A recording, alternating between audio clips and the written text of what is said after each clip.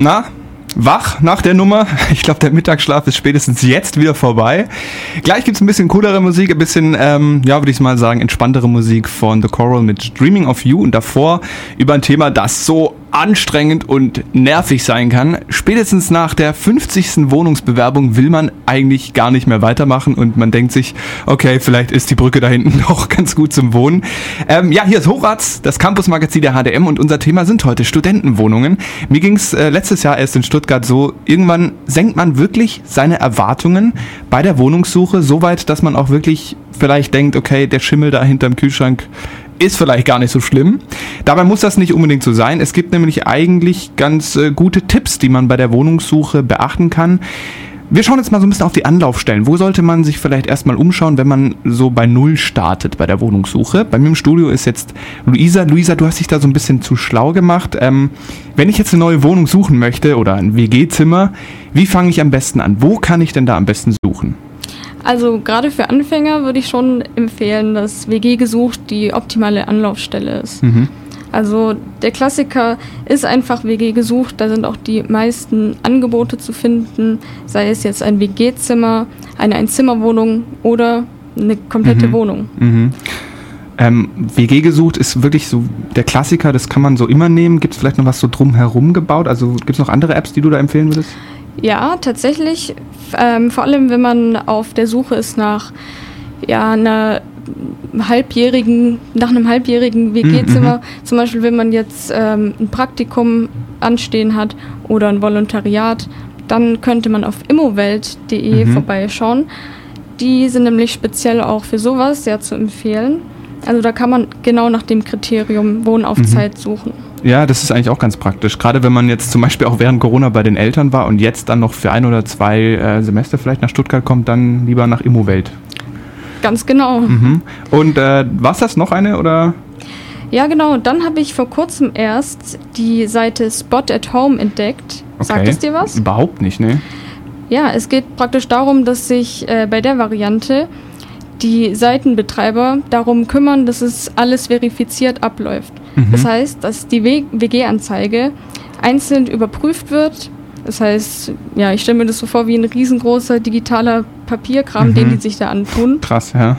Und ja, dann hat der Suchende praktisch die Sicherheit, okay, ich habe es hier mit genau der Wohnung und mit dem Vermieter zu tun, was auch, vorgegeben wird. Das ist ein echt guter Aspekt. Ich hatte tatsächlich sogar schon mal eine Erfahrung mit jemandem, der versucht hat, mich da, ich sag's mal nett, zu verarschen. Also der mir wirklich eine Wohnung inseriert hat, die es so nicht gab. Und irgendwann hat er mir dann eine Mail geschrieben, mir irgendein Skype-Ding. Und ich dachte mir so, ey, das ist irgendwie komisch.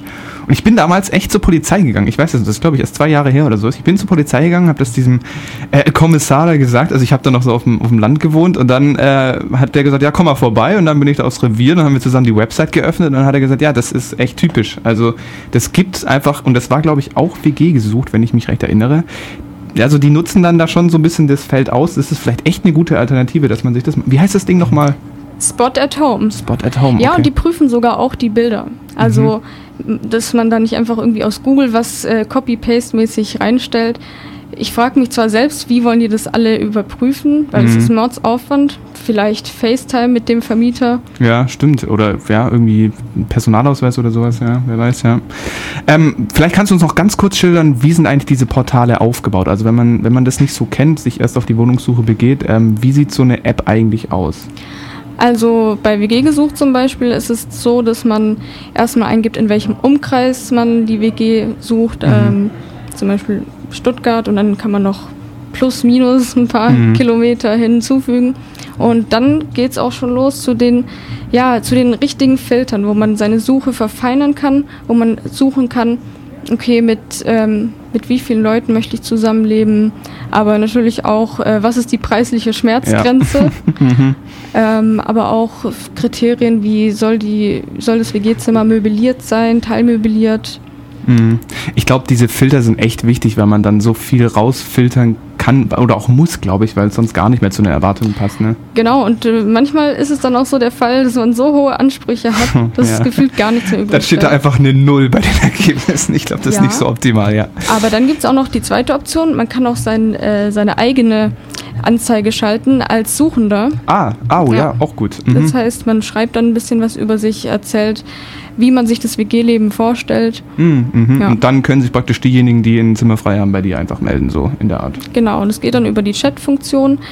Meistens ist es dann auch so, dass man weiter kommuniziert über WhatsApp. Das macht dann meistens die WG. Wenn aber der Vermieter die Kontaktperson ist, dann schreibt er auch ab und zu eine E-Mail. Ja, okay. Ja, gut. Aber es geht ja dann auch. Wie es alte Leute ebenso machen.